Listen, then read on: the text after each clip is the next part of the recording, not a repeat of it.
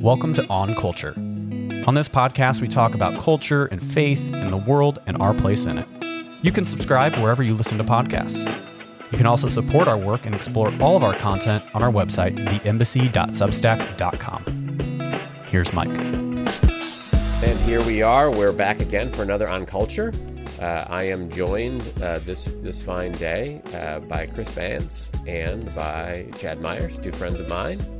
And, we're going to talk about some pretty interesting stuff. But before we get there, I just want to remind you that you can subscribe to On Culture wherever you find podcasts. And we'll be talking about a piece from The Embassy, which would kind of serve as the show notes, theembassy.substack.com. So go there and subscribe and check it out. It's called Blade Runner 2022, which is just sort of a handy way to get into this whole idea of what is human, what isn't, how does AI fit into that, and just what do we think about humanity. And so before we dive in there, Chris, Chad, how you guys doing? Doing great. Glad to be here. Yeah, doing well. Thanks for having me. Mm-hmm. I'm honored to have you on Culture. All right, so I stumbled across an article on AI, which is an area of interest of mine because I just think the issue of humanity, identity, who we are is such a big driver for so much of what we're doing and going through in our culture and in our world.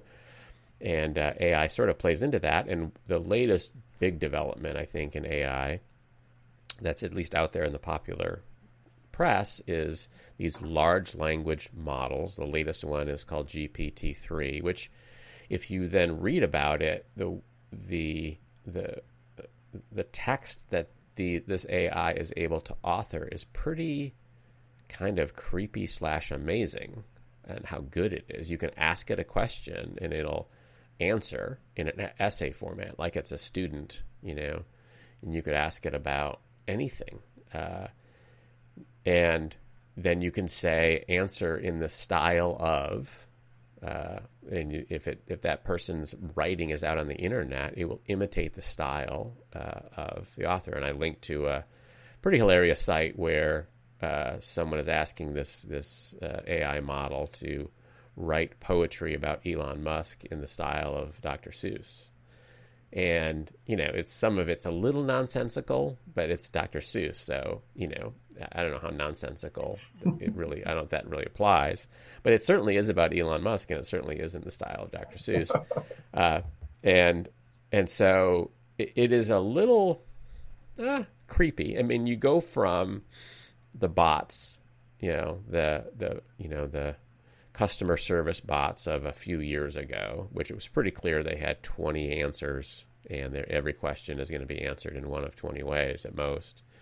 And those are getting a little better. The autocorrect thing on your email, or the not autocorrect, but the autocorrect is part of it. But the look ahead, the rest of your sentence in your email and your text, that's AI basically. Based on your past writing, here's how you're likely to finish the sentence. And it just does that. It's able to do that with very little input. So, I mean, what are your guys' thoughts about AI and its whatever, impressiveness, creepiness, whatever? Like, when you hear about that sort of stuff, what do you think? Chris? Yeah, I think every high school student or college student just got really excited that it's going to be difficult to detect their plagiarism, so they can just get a paper in with the bots doing it. Really, and it won't be plagiarism almost, because it's not like it's copied from anywhere. It's just the computer's writing it, and it's. Well, that's one effect for sure. That's fascinating. I think I'm probably like an average person when it comes to this thing. AI is in my daily life. I'm not always aware when it's AI. When I'm typing emails and the word comes up and I'm hitting tab because that's the word I would like to use, I'm like, yeah, thank you. I don't have to type all that word out. but it's an algorithm that's been created anticipating who I am and what words I would like to say. And it's, in a sense, it's reading me and my behaviors. And I think, what you said about the level of intelligence, is it something to be concerned about? Is something to be like, as people who want to be thoughtful in this world? I was telling you, Mike, just a bit earlier that we're reading a book as a staff here in South Carolina, talking about developing a theology of the physical body. And in this book, in the beginning, he says, we need to develop a theology of AI. Like, what do we think about AI? How do we think through it? What framework do we have for it? Is it neutral, good, bad, all of these things? So I think you're raising some of these questions. But like I said, I'm probably just the guy who's like an average person. I don't always know when I'm interacting with AI, and it's probably something for me to be more aware of. Right. Yeah, I think for me, there's times where it maybe feels just a little bit unsettling with how advanced it's becoming, and yet at the same time, I feel like I don't know, it feels like a long way from being in a position where it's like an iRobot situation or some kind of situation where AI is taking over. But I do think it's gotten to a point where I just take for granted half the time when AI is actually doing something for me. I don't even think twice about it now. And maybe I hardly even thought about it the first time the autocorrect thing happened, or, use Siri or whatever. So, I'm probably happy to some level that I'm probably ignorant of just how advanced it is, because I might be somewhat even more unsettled if I had that knowledge. Yeah. Yeah, there's a lot of science fiction kind of tropes, the Terminator movies and, to some extent the Blade Runner movies and Alien, that, these AI entities become sentient. They become self-aware, they become self-interested, they become then self-protective, and they take over the world and kill the humans. I mean, that's, there's a lot of science fiction stories that have that as sort of a through line.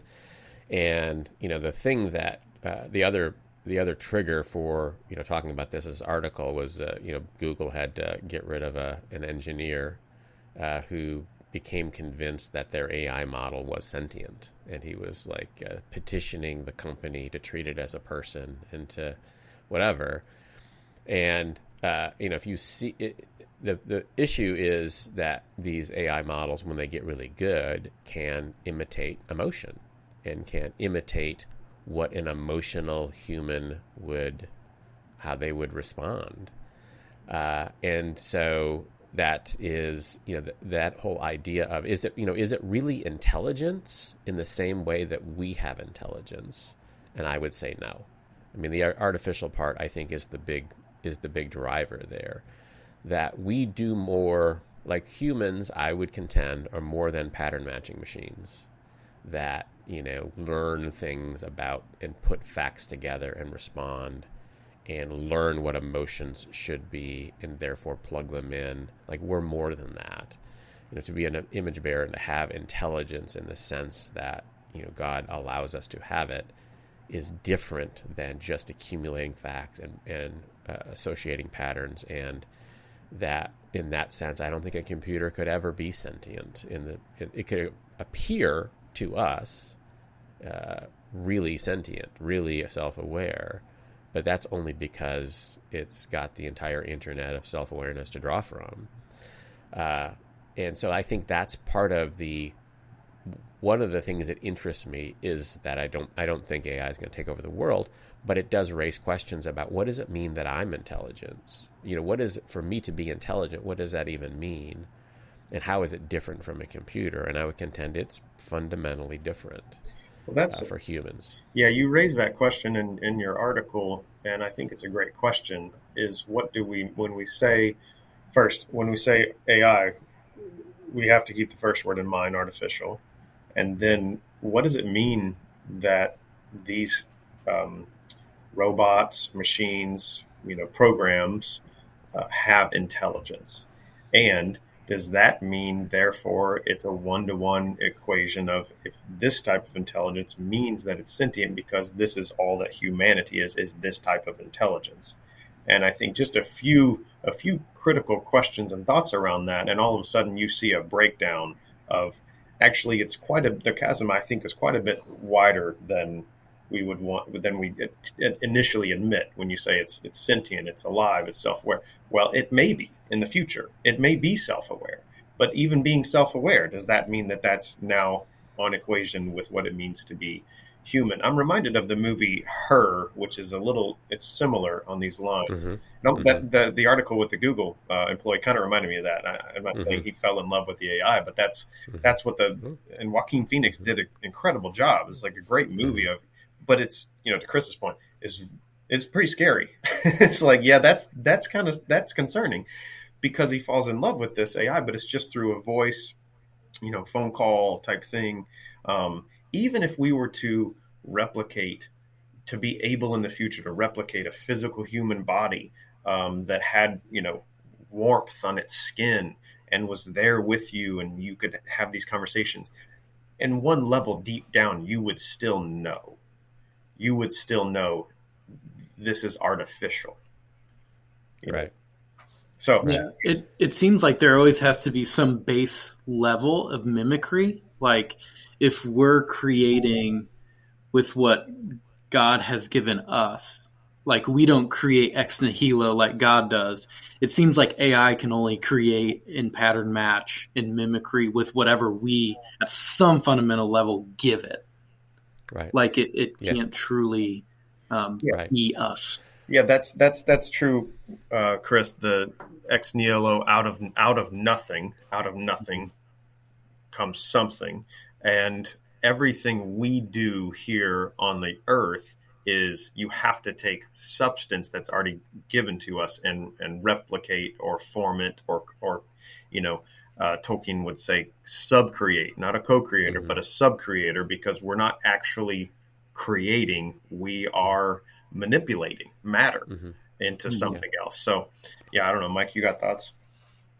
Yeah, I think in that sense, we are truly being creative in a way humans can be creative, but God can be creative in a different way. And I would say the same thing with intelligence is the way that humans can be intelligent. If you want to call AI intelligence, it's just a different sort of intelligence, and it's a level down.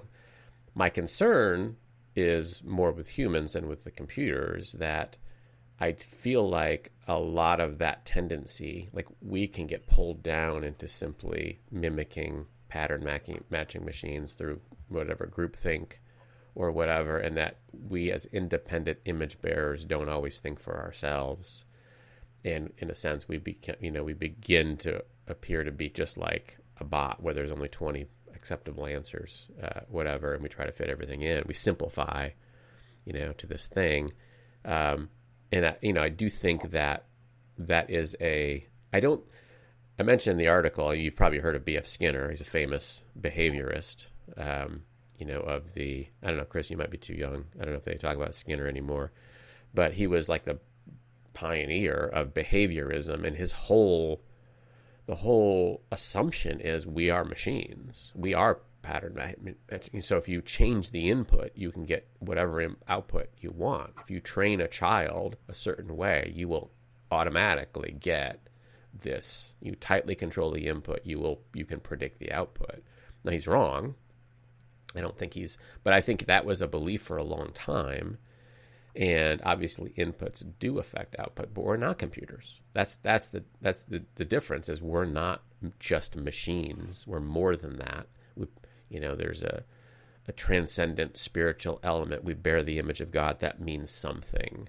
And to be human is more than just intelligence and knowing facts and pattern matching, and more than just responding to our stimulus, to our environment. Those two things we do, but there's more. We bring something. We bring part of a humanity to the table that is different than a computer or a machine could ever be.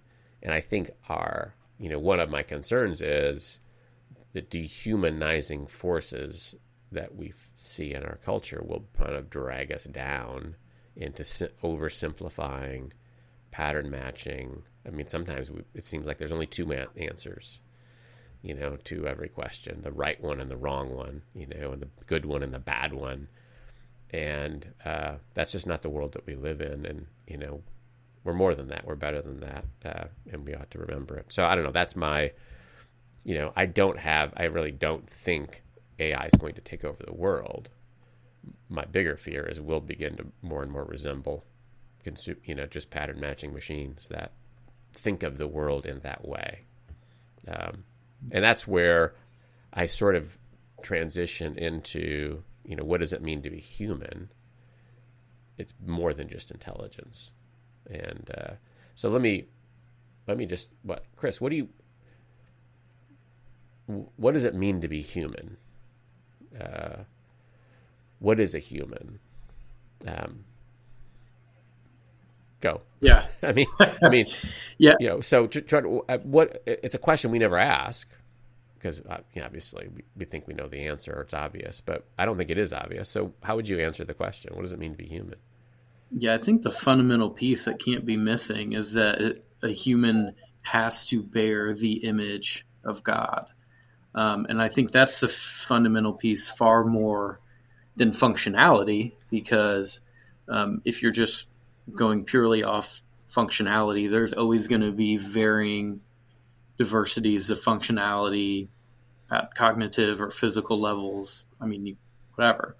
So I think it has to be the fingerprints of a creator, the fingerprints of the God of the universe are on us in a unique way, different than trees, different than cheetahs, different than microorganisms.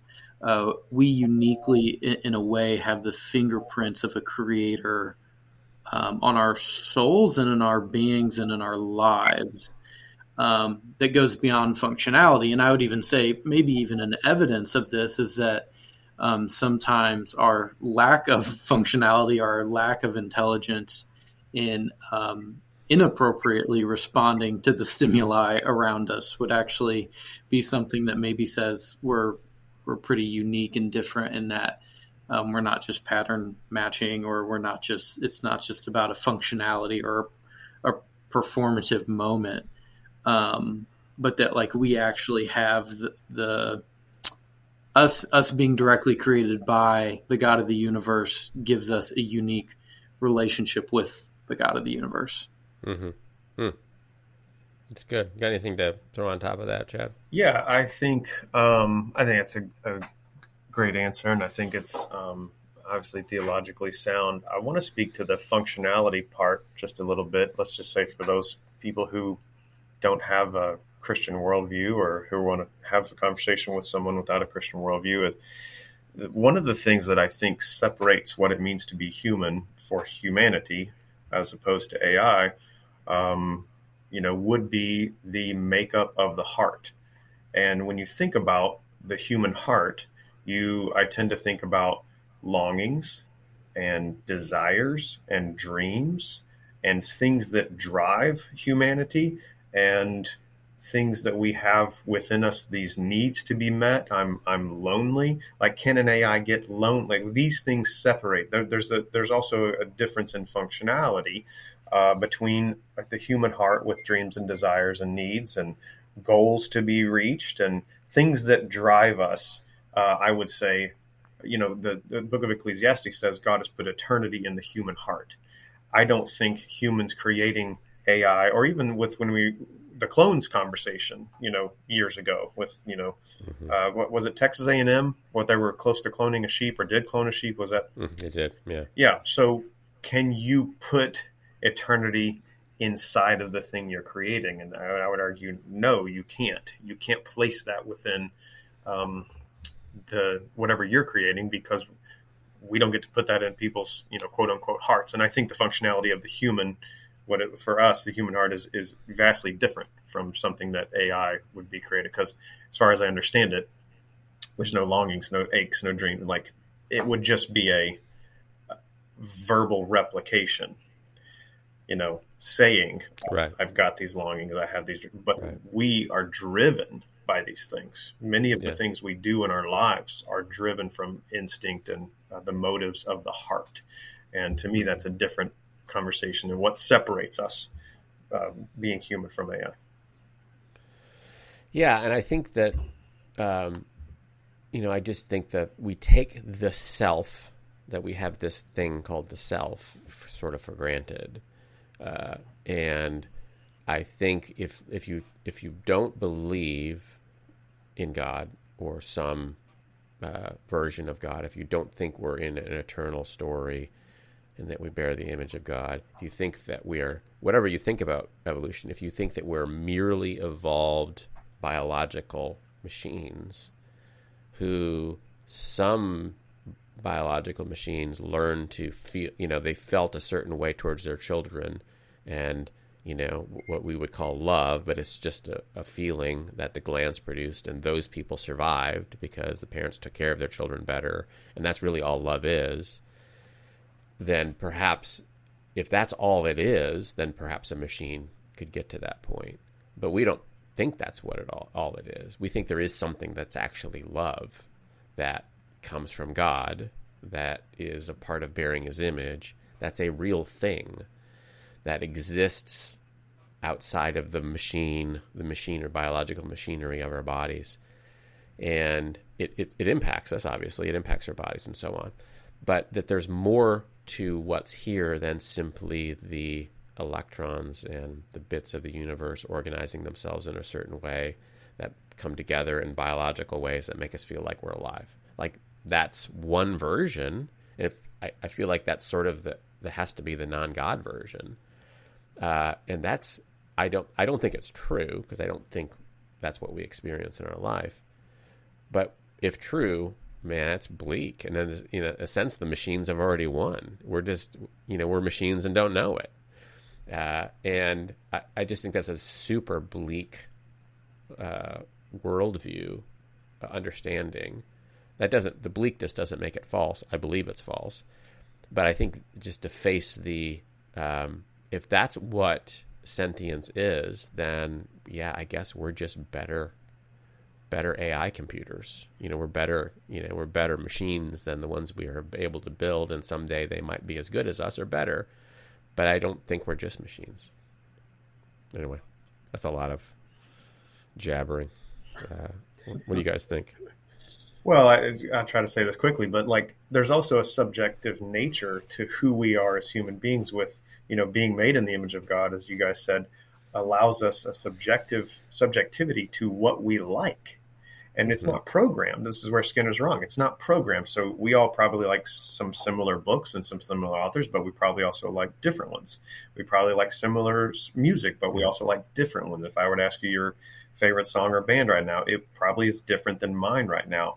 And the reason that is because I'm a human being created in God's image, with free choice and things that I like. And it hasn't been programmed into me. I'm in a certain culture where I get exposed to it, but I can't just say, here's why I like this.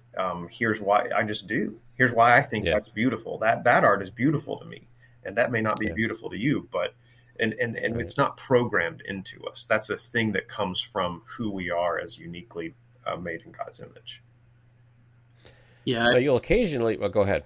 Oh, no, I was just going to say, there's the subjective thing. I think that's very true. And I also think dreams and longings are huge, Lewis kind of says it's the longing in the homesickness for the land we've never been to. And there's kind of this sense of we can't always define or put our finger on it, but wrapped up in the human experience are these deep pangs of longings for things. And no matter how hard you try, it's really hard to boil those down into any kind of category, or this is exactly why I have this. Often we're not even fully aware of why we want what we want. Mm-hmm. Yeah, I think that's right. I think that what we're saying is we are more. They're at one level people who understand the world through the electrical impulses and quantum particles interacting and so on, and that's all, and that's what we are. to some degree, that is what we are. That is happening in our bodies. But we're more than that. And occasionally you'll run across a physicist or a philosopher who sort of honestly grapples with, that I think this is all we are. Therefore, we don't really have free choice. We have the appearance of all these things. And that's a consistent position. I think it's wrong. But it basically brings us down to the level of the computers. In other words, we're not even really sentient. We just sort of think we are, because it's helpful for us to think this way. So in rejection of all of that and getting at what is really humanity, this other aspect of us, spiritual, transcendent, connected to God's image, I did think of, the issue with the Down syndrome's children. There was a story a few years back about how, a country, I think it was Iceland, had, eliminated the problem of Down syndrome almost by basically prenatal testing and aborting, no Down's children were born. It's not like they'd done anything to cure the, whatever genetically happens there. And of course, cure seems like it's not a very appropriate word to use. We cured. Yes, that would be like we cured cancer by shooting everyone in the head who has cancer. Exactly. Yeah. Sorry, go ahead. Technically correct. But I think there's, among some, it's just of course we should do that. And in a sense, we're almost, since they're intellectually lesser, we're almost doing them a favor. And, perhaps it's difficult to raise a Down syndrome child, and I'm sure it is. So obviously the parents that's not what always they want. But if humanity is more than just thinking, then I would contend, and do contend, that there are some Down syndrome people who, in a sense, are better humans than us intelligent people. Because they're loving, they're kind, they're gracious, they're whatever.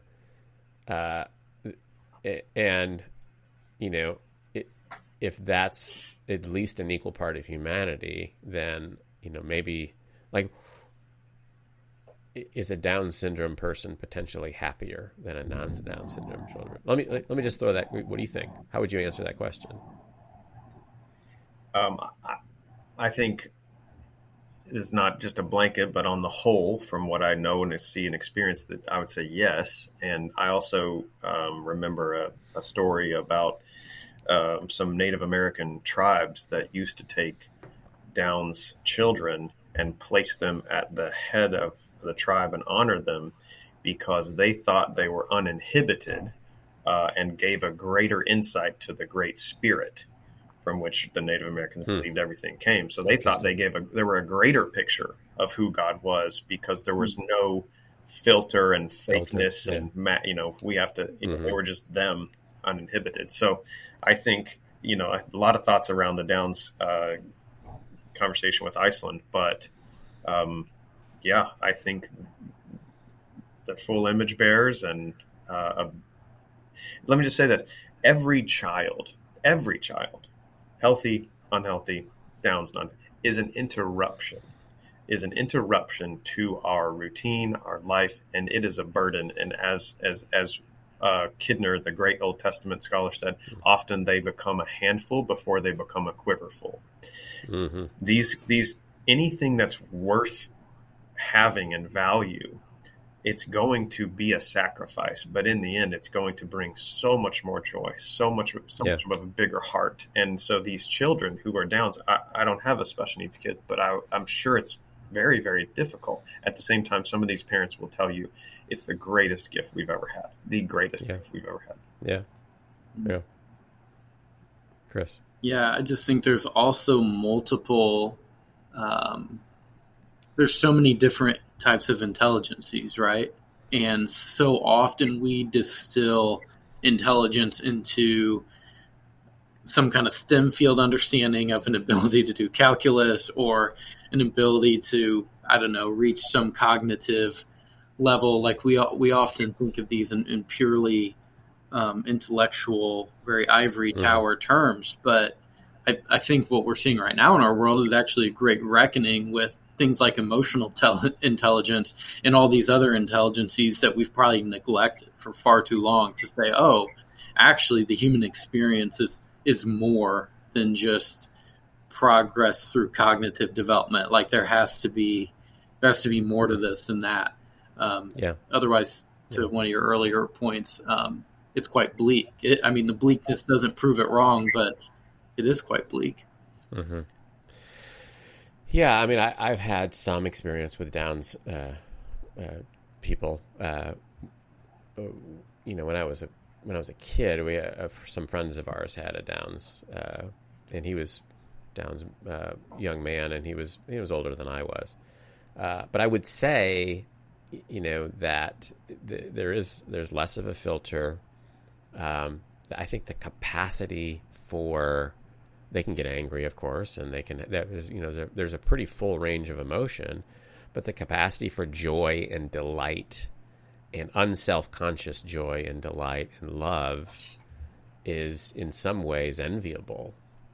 And, that was my question, is what does it feel like to be that person and to experience that joy and that delight that I'm not sure I allow myself always to experience?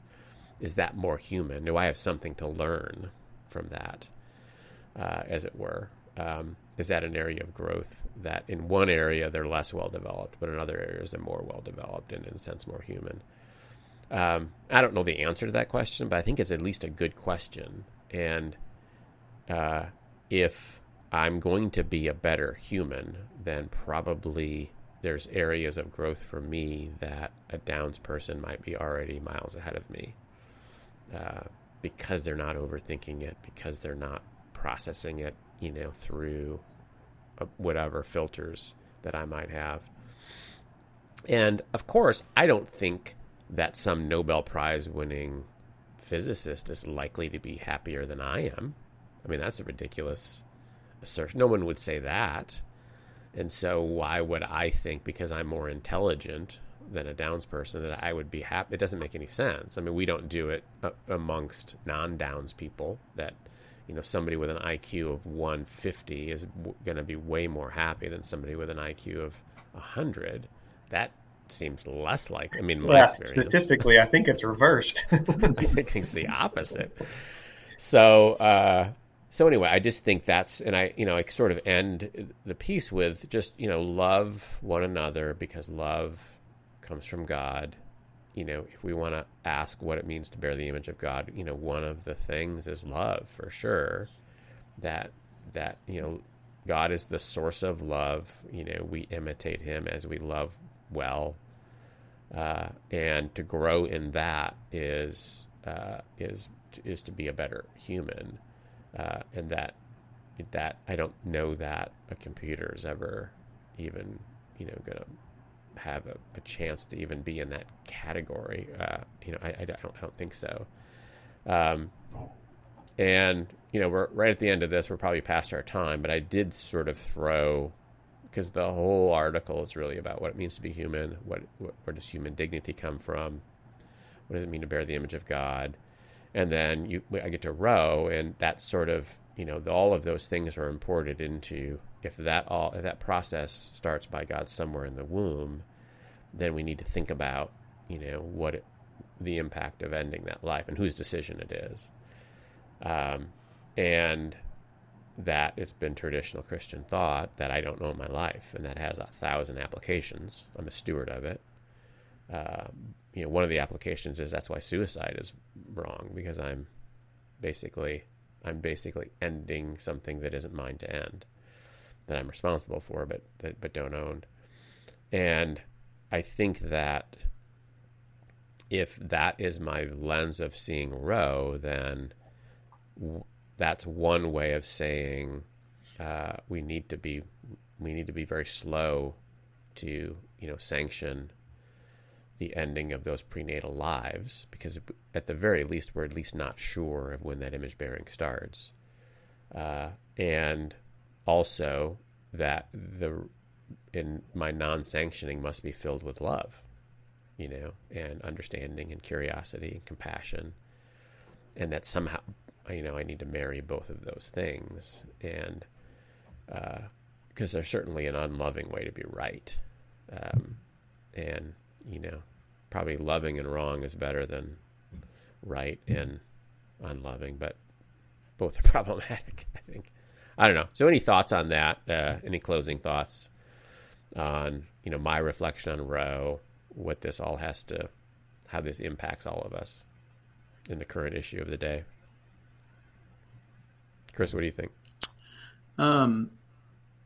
Yeah, I just think that we do, kind of back to what you were saying, like our lives are not our own. Like we do have agency, we do have responsibility, but also like we are given our lives and we're entrusted with them.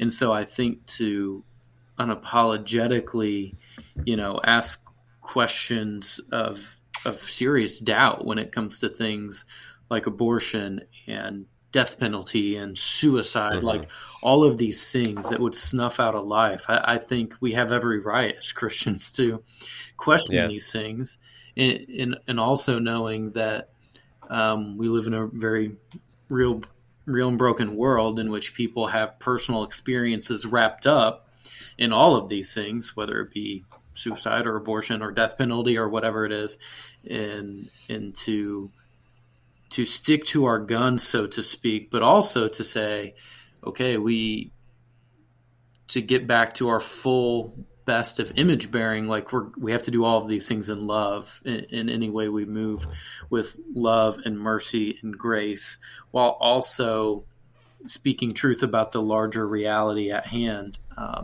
Whenever we can put ourselves in those positions, I think we'll be much more winsome than either the argument that we think is well calculated but is not wrapped in love at all, or the thing that we think is very loving but almost borders on a permission that doesn't take into fact the realities of our broken world. Right. Yeah, I think that's right. Because we don't define loving either. If love comes from God, then God gets to tell us what loving is, and to say something that people want to hear that isn't true isn't particularly loving either. It looks like we lost Chad, so we're gonna end without him. But I do want to just echo one of the points you made there. That 1 Corinthians 13, that if I speak with the tongue of men and angels, and I can do all of these things, and I don't have love, it means nothing. Mm-hmm. So if I'm right on this particular issue and I don't have love, it means nothing. Yeah. And so it doesn't mean being wrong is okay. It just means I need to be loving and seek to be right, but I need to be loving regardless. And that's what sets us apart from what makes us more like him, growing up in his image, and it's what differentiates us from what is not truly human. Yeah. And I wonder if we had a deep fake of Chad on the podcast, and that his leaving was actually the AI froze. The AI, it wasn't really Chad. Yeah. Right. Yeah. Would we know? Would we really know? That's good. We'll leave it there. All right. Well, thanks for joining us. Thanks for listening to this episode of On Culture. Check us out again wherever you can find subscriptions, and check out the Embassy at theembassy.substack.com. Have a great one. You've been listening to On Culture, a podcast of the Embassy newsletter. Have a question? Send it to theembassy@substack.com. And don't forget to subscribe and leave a review wherever you listen to podcasts.